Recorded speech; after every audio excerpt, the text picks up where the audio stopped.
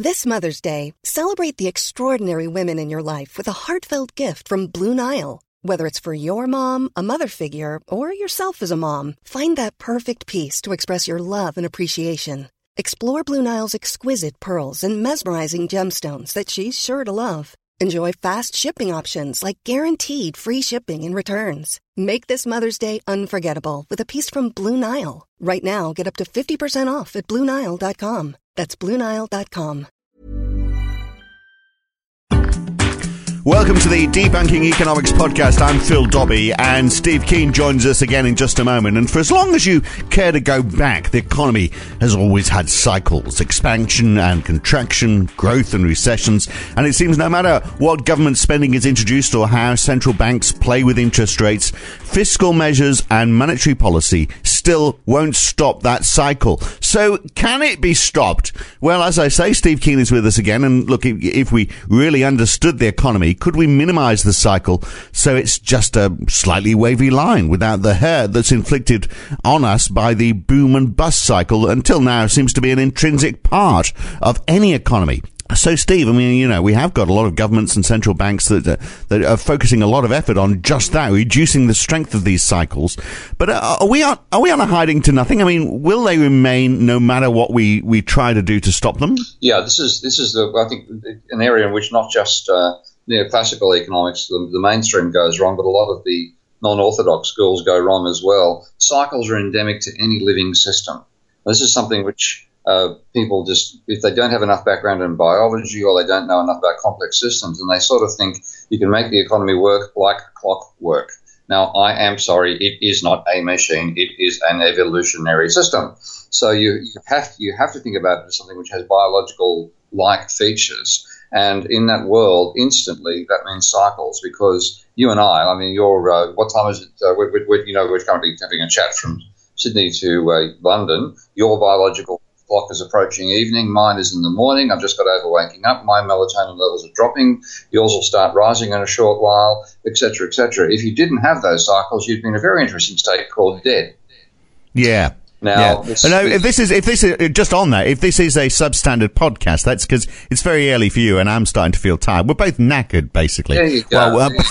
Even our program goes in cycles. Even our program goes in cycles. So cycles are a natural part of any complex system, and the vision that you can actually make the world, make the economy reach a full employment equilibrium at which it stays indefinitely, which is a fantasy of the neoclassicals, and also a fantasy of a lot of people who call themselves Keynesian, is just a fantasy, because the economy, there will be partly for the argument that the Austrians make, which is quite valid, that the things you don't know will affect the economy, and your high-level perspective will not know that somebody's just about to invent levitation, for example.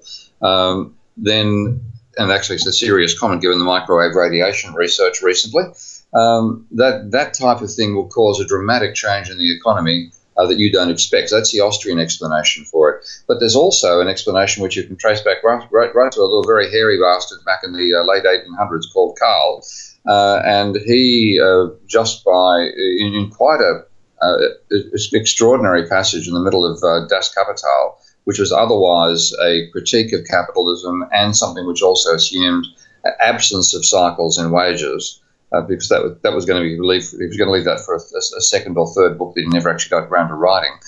He wrote this little, very simple explanation talking about how, let's say that there's a booming economy, so therefore there's very, very high employment, which means that workers can get high wage demands, and they cut into what capitalists have as profits. So the capitalists will invest less, and because they invest less, the rate of growth of the economy will slow down, which will mean that workers suddenly find themselves with higher unemployment, meaning they accept wage cuts, which restores profits to capitalists, which means they invest, and bang, you're in a cycle. And, right. But taking that as an example, though, I mean, can't you foresee that happening? I mean, it's like Keynesian economics says, you know, we should invest if it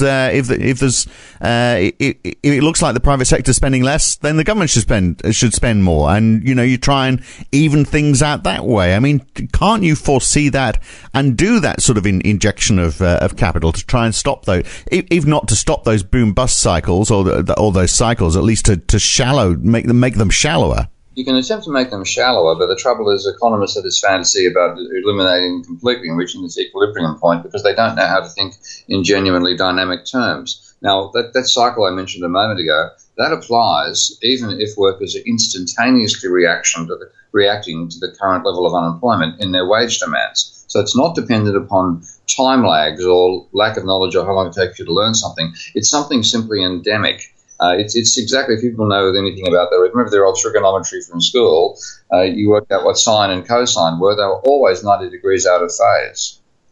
And this similar sort of thing applies here. This is something which happens because the phase movements in employment interact like in a sine cosine type of way with the phase movements in wages share. And when you model this model, which was done first by a great neglected economist called Richard Goodwin in 1967, he called it a growth cycle because he put together this model exactly following the argument that Marx had, but you can actually derive this model, and this is what I now do when I teach my students. You can derive the model directly from the definitions of wages share of GDP, which is basically wages divided by GDP, and employment, which is number of workers who've got a job divided by population. You take that, do with the simplest possible operation in dynamics, which is to differentiate those with respect to time, whack in the simplest possible definitions you can of capital output ratios and workers' wage demands, and bang, you get a cycle. So the cyclical nature of the economy is simply endemic. Now, when you add in other elements to the economy, such as the fact we have banks who lend money to finance investments, et cetera, you get much more complex cycles again. And then when you have the government in there, well, the government is going to be reacting to its information with a time lag. But even in models of mine where I've built the government reacting instantaneously to the current rate of unemployment in their policy settings, that gives you cycles. So even instantaneous is too late. Even instantaneous, yeah. And of course, if you add in the fact that there are actually substantial time lags between, when the government reacts to what it thinks is the unemployment rate, it's 3 months to 6 months out of date, and even then it's poorly recorded.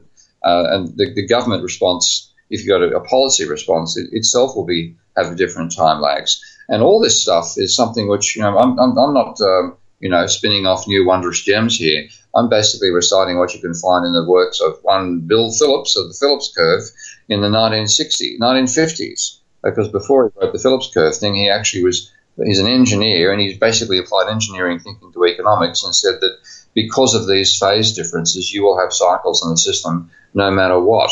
Now, what you can do is try to attenuate those cycles, but you can't eliminate them. Right. And then the question is, how do you do that? How do you attenuate them? Of course, the way governments or reserve banks tackle that is by setting inflation targets. I guess this is, they have a point at which they want to aim for. I mean, is that if you've got a cycle and you want to try and minimize it, I guess there's a few key pointers you want to look for, and then there's actions you're going to take. Are they taking the right approach on that? I mean, this inflation targeting. No, inflation targeting again came out of an equilibrium vision of the economy, and they seriously believe that the economy has three magic numbers. There's the basic one: they wanted the interest rate to be 4%. The real rate of growth of the economy to be 3%, and the rate of inflation to be 2%. And they think they can hit those three numbers simultaneously by varying the rate of interest. This is the basis of what are called the Taylor rule, but also the dynamic stochastic general equilibrium models that completely led economists astray before the financial crisis hit. So you simply can't control a complex system like that with an inflation target alone. And in fact, when I do my modelling, which is based on genuine dynamics, that leads to serious crises because you're ignoring, in setting that target, you're ignoring the credit system and you're ignoring the distribution of income. Now, both of those blow that particular form of attempt to control the cycles of capitalism out of the water. And it is a combination of things. If you're going to try to manage in a system which is inherently cyclical, then you have to have a system of modelling that appreciates that it's inherently cyclical. If you think it returns to equilibrium and you try to control it by tools like inflation targeting, you're on a hiding to nothing to lose. you might appear to be winning at some time because of the endogenous cycles in the system itself. And that's what I found with the financial crisis. Because when I did my modeling back in 1992 of Minsky's financial instability hypothesis, one thing that came out of that was as the system was heading towards a crisis, the cycles in inflation and unemployment actually diminished. And when, of course, this is what happened in the real world, the so-called Great Moderation. Before the crisis occurred, there was a decline in the cycles in employment and a decline in the cycles in inflation. Economists took that as a good sign. And I looked at it and I thought, hey, this looks disgustingly like my model. There's something dangerous going on here. The diminution in cycles is actually a prelude to a crisis in the models I put together. And that's partly why I came out with my warnings back in 2006 about a crisis approaching. So we're a long way from being able to abolish what economists don't actually know is a common feature of a complex system. Well, yeah, it is a complex system.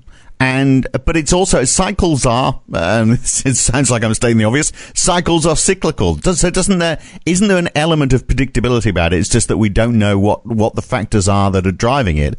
And if we do that sort of complex analysis, we get to grips with that. And so we have a clearer understanding. It's not as though, cycles have a regularity to them. So presumably there are key factors that are driving those cycles and we can identify them, then we can moderate them. We can moderate them to some extent. That's why when I model the economy without a government, then what happened? The cycles, as I said, they started to diminish and then exploded because what was actually going on in the background was a huge increase in debt, which meant a gigantic redistribution of income initially from workers to bankers. But when bankers ended up owning virtually everything, it was then a transfer from capitalists to bankers, and the system collapsed into a black hole of private debt. When I added a government sector to it, where the government spent more money if the unemployment rate was high and less if it was low, and just simply had a very mechanical reaction to that cycle in employment and inflation in the real economy, what you got was a system which is still cyclical, but it didn't lead to a breakdown. So the rises and falls in government spending offset the falls and rises in private spending, changing what was happening with the rises and falls and the trend in private debt. And you no longer get that explosive trend in private debt. You didn't have a breakdown. So the real target is not to eliminate cycles, but to attenuate them. And my favorite analogy here for my students is the air conditioning system. You cannot, with an air conditioning system, make the temperature constant in a room given varying temperatures outside the room itself. And what you want to do is minimize the variability of the temperature using the air conditioning system. And that's a similar thing I think about government. Right, but that is a huge difference, isn't it? I mean, having the air conditioning system stops you going up to 40 or 45 degrees in your front room, and the same as here in the midst of England. The heating is going to stop us reaching minus 3 degrees or -5 or whatever frightful temperature is going to be tonight. So that's a big moderation that's happening there. So to do that, can we moderate the economy so much, still accepting there's going to be minimal cycles, without people feeling the hurt? Because that presumably is what wants to be achieved, is not to have this massive sections of the population with high levels of unemployment, or people who just don't have enough money to be able to have a basic standard of living. They're the things we want to get rid of by minimizing these cycles, aren't they? Yeah, they are, but then what it also requires is the policymakers themselves to realise that's their objective. Because if you look at what's happened to economic policy over the last 40 years, I guess go back 70 years, back to the Second World War and the Great Depression. In the aftermath of the Great Depression, the emphasis of policymakers was on avoiding mass unemployment and making sure that the mass of the population, which is the working class and the bottom of the middle class, gets a substantial income so that they feel socially and personally invested in the success of capitalism. Because if that didn't happen, old Joseph Stalin was likely to take over the system. So with that combination of pressures, you had policy documents because I know the Australian situation better than the European, of course, but to quote from what's called the White Paper on Employment, written in Australia, I think in 1945 or 46, by a brilliant public service economist called Nugget Coombs. and this is a direct quote as far as I can reconstruct it in my memory, the intent of government policy is to maintain such pressure on employment as to guarantee a shortage of jobs, so a shortage of men rather than a shortage of jobs. Okay, so that's to take the language into account for the generation. They mentioned of men and women, but a shortage of men rather than a shortage of jobs. And that was all about keeping employment high and keeping wages high and growing and workers sharing in the prosperity. Now, because that policy actually worked in the 50s and 60s, and because private debt had been driven to such a low level as well by both the Second World War and the Great Depression beforehand, that worked a treat. And what you had was high employment and lower cycles in employment as well. But, of course, what happened over time was rising inflation. And that became the excuse for Milton Friedman's monetarism to come forward. And that assumed that capitalism naturally reached a perfect nirvana state, and all the mistakes came from government behaviour. And that led to the catastrophe we've just entered into in 2007, 2008. So you've got to be aware you're cyclical all the time and not fall for ideologues like Friedman. And how much of it is correcting that cycle? How much of it is through fiscal policy, and how much of it is from monetary policy? And we do hit times, don't we? I think America might be hitting it this year, where the two aren't necessarily hand in hand. I mean, what you were talking about when you've got times of high unemployment, that is the time, you've got to do the opposite of what has been done. It's not the time for austerity. It's the time for governments to inject money. It's a time for some sort of fiscal stimulus, which Trump has realized. Obviously, that's what needs to happen. The money needs to be pumped into the economy.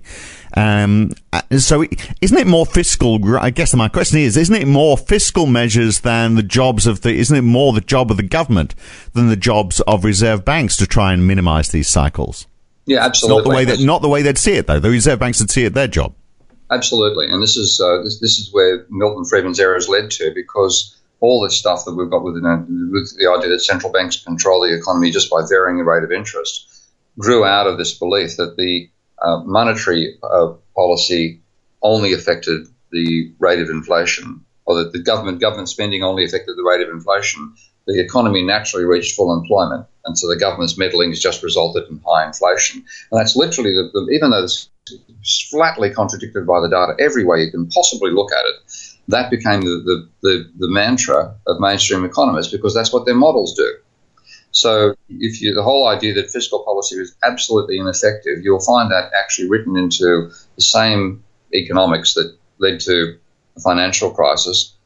People like Sargent and Wallace and a whole range of conventional American economists literally argued that the government could not affect the economy for even one period, quote unquote, because the population would respond to whatever the government was trying to do with perfectly countering moves. So if the government tried to boost spending, the private sector would reduce it, and vice versa. Nonsense like that, just sheer bloody nonsense, but believed by these guys because it's part of the economic theory that they came from, which gave them an ideology in some ways they weren't even conscious of. But once you say that's just a totally unrealistic description of the real world, then yes, fiscal policy actually is more important than monetary policy, and you've got to have at least both, if not more policies in there.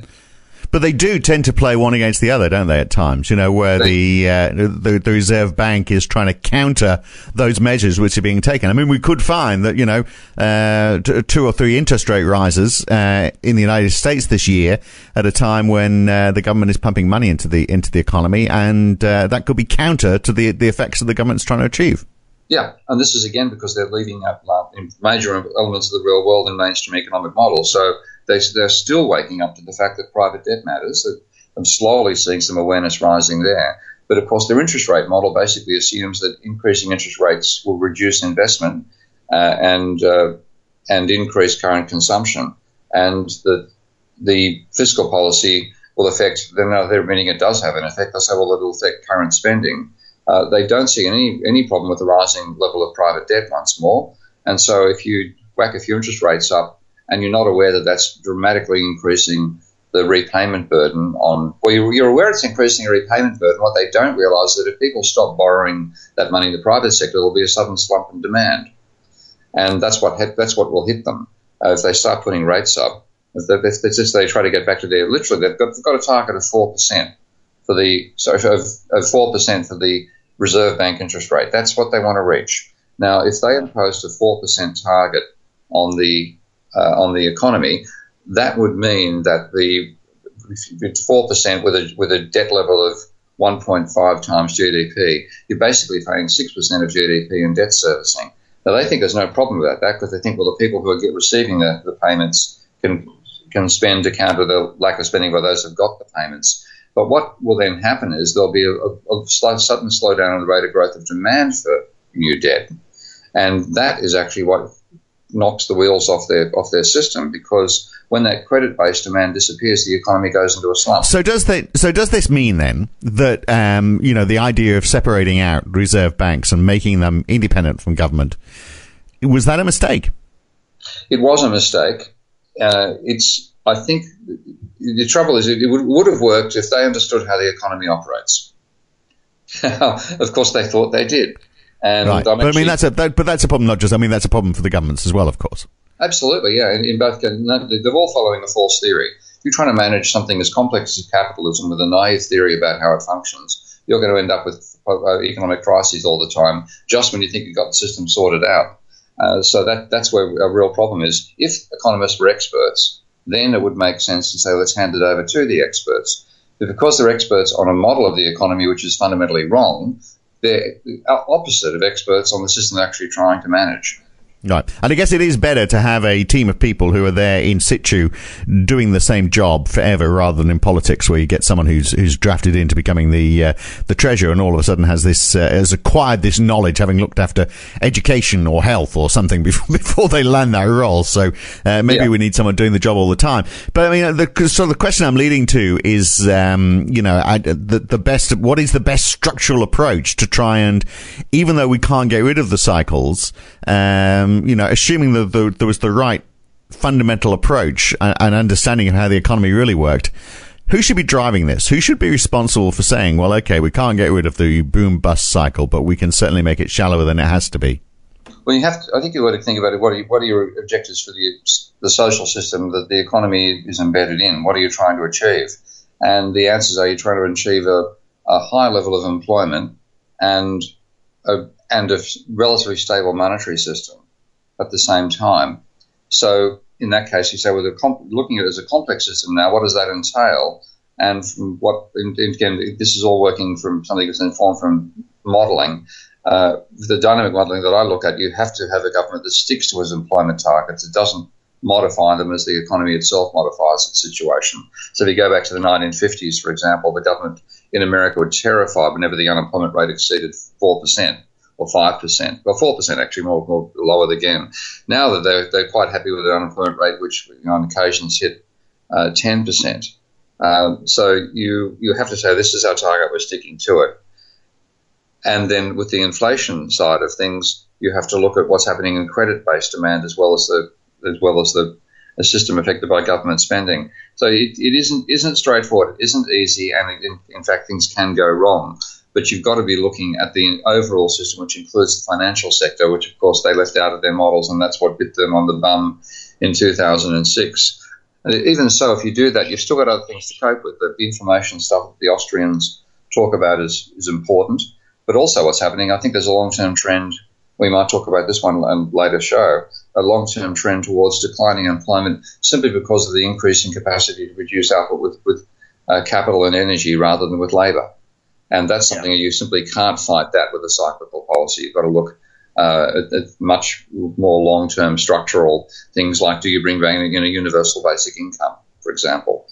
So it's running the economy, even if you understand how it operates better than the neoclassicals do, it's still a very, very complex thing. Right. And I guess that's the answer, isn't it? We've got to realize how complex it is. And presumably one team tackling that, this idea that you've got fiscal policy sitting in the hands of government and the monetary policy sitting in the hands of the Reserve Bank, surely it's got to be one body looking after all of it, hasn't it? Yeah, I think it does. I mean, they've got to be communicating with each other. And then largely the central bank didn't care about the Treasury because in their models the Treasury had no impact. Now, of course, we'd like you to do some spending. We think it's a really good idea to do some spending. Why don't you do some spending? And because we've given up. Yeah, they're talking to a brick wall because they've got to get through the politicians first and the economists they've staffed the Treasury with. From what I can tell in England, at least, I've still got to meet some of them, but I've heard enough of this from my academic and political and Bank of England circles. Frankly, they're not all that. They're not all that experienced. They're straight out of mainstream thinking. They're young. The average age of the Treasury is a lot younger than the average age of the Bank of England. They don't have that long-term historical memory, and they still believe in the models that the Bank of England's woken up to and said, these don't work, guys. We've got to do something else. So, being in two separate bodies now is biting the reserve banks on the bum because they're the ones, certainly in the Bank of England's case, that have woken up to the fact that their model didn't describe reality accurately, and that's why they had a crisis hit them sideways. Right, so they're the ones who are learning from their experience. Well, look, I guess maybe it'll change over this year because one man who is changing the thinking is Donald Trump, and we'll talk about that next time. For the moment, though, Steve, I appreciate your time, as always, and we'll catch you again later in the week. Okay, mate. Look forward to it. Yes, it is Trump inauguration week, so we will be talking about that next time. And don't forget to tell your friends about us as well. DebunkingEconomics.com is the place you can find us. Get them to subscribe. Thank you for subscribing, and we'll see you again in a few days. I'm Phil Dobbie. See you soon.